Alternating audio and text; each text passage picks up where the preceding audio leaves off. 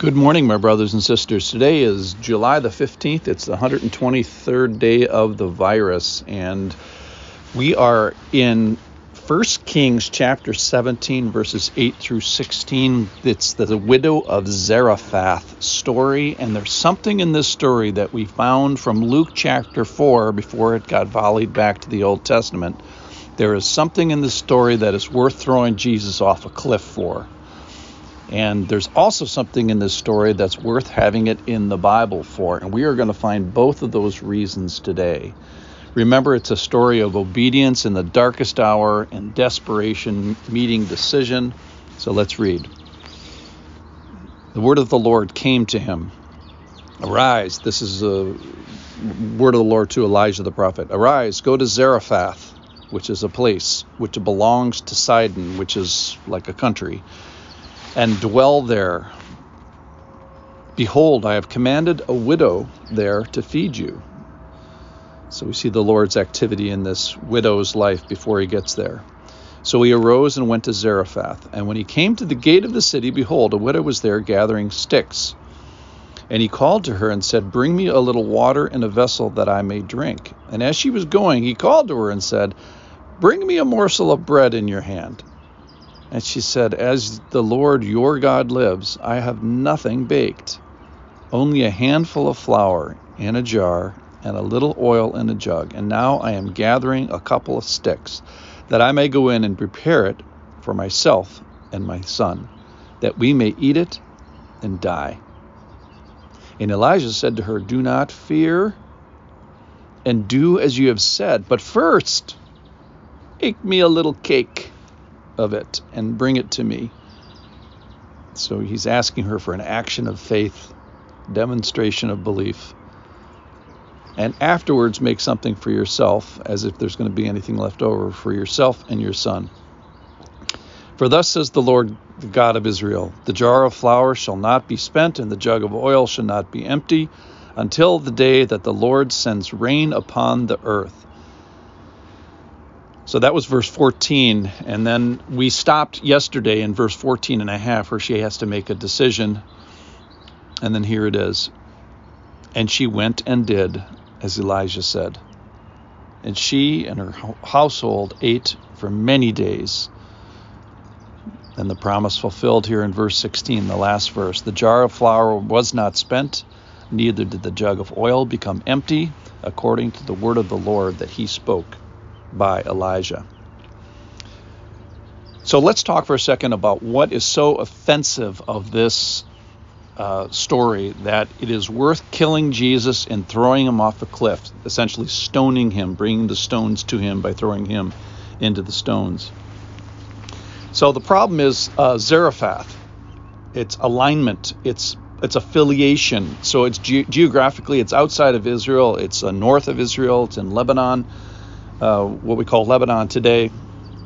It is a different people group, a different way of thinking. And here's the offense of the story. So if I'm a Jew, who do I think that Jesus should come to? Who do I think that his kingdom should come to? Well, the answer is me, and the non-answer is anybody who's not me. So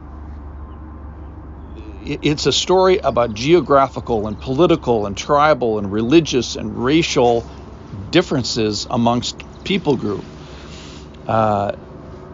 It's essentially the same offense that Jonah, I'll summarize the book of Jonah for you. God says to go to the Ninevites, the Assyrians, that are just the worst people group of all time. And Jonah says, Are you out of your mind, Lord? You're not going to be active in that group and offer those people repentance. No way. I'm going the opposite way. So he gets in a boat and goes 180 degrees the other way. Essentially, the people that throw Jesus off the cliff, in my humble opinion, that's what they're doing. It's the people that think they're in the kingdom, and when they see God working outside the kingdom, they're so angry that they just freak out. So those are people that think they're in the kingdom, the Jews that throw Jesus off the group. And then there's the other side of the story, which is a person that thinks they're outside of God's kingdom, that they're not favored by the Lord, and then they find that the Lord shows up somehow and says, I'm asking something of you. I'm sending this prophet to your land, and I want you to feed and water him, even though you're in a famine and even though you're in a drought, and you have nothing. You are strike one, you're a woman. Strike two, you're a widow. Strike three, you have responsibilities to a dependent kind of a child. Strike four, you're poor as dirt. Strike five, you're to the end of your life. And now God is coming, and you want me to sacrificially give to this prophet guy. So of course, in faith, something is required of the person before they see it. That's kind of the point of faith. It's an unseen promise of God that before you see it, you believe it. And so I think there's two parts of the story. The people that think they're in, and then this woman who probably thinks that she's out. Every morsel of her life has been pointing that she's out of it. So everybody that comes to God at some moment realizes they're outside the kingdom and that God is asking them to come inside.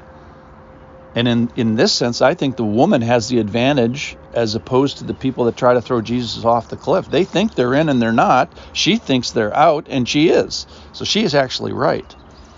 So I think God is asking us, why is this in the Bible? He's asking us to be like the widow of Zarephath, to believe before we see, to give an action of belief. And maybe you who are listening you know that you're outside God's kingdom.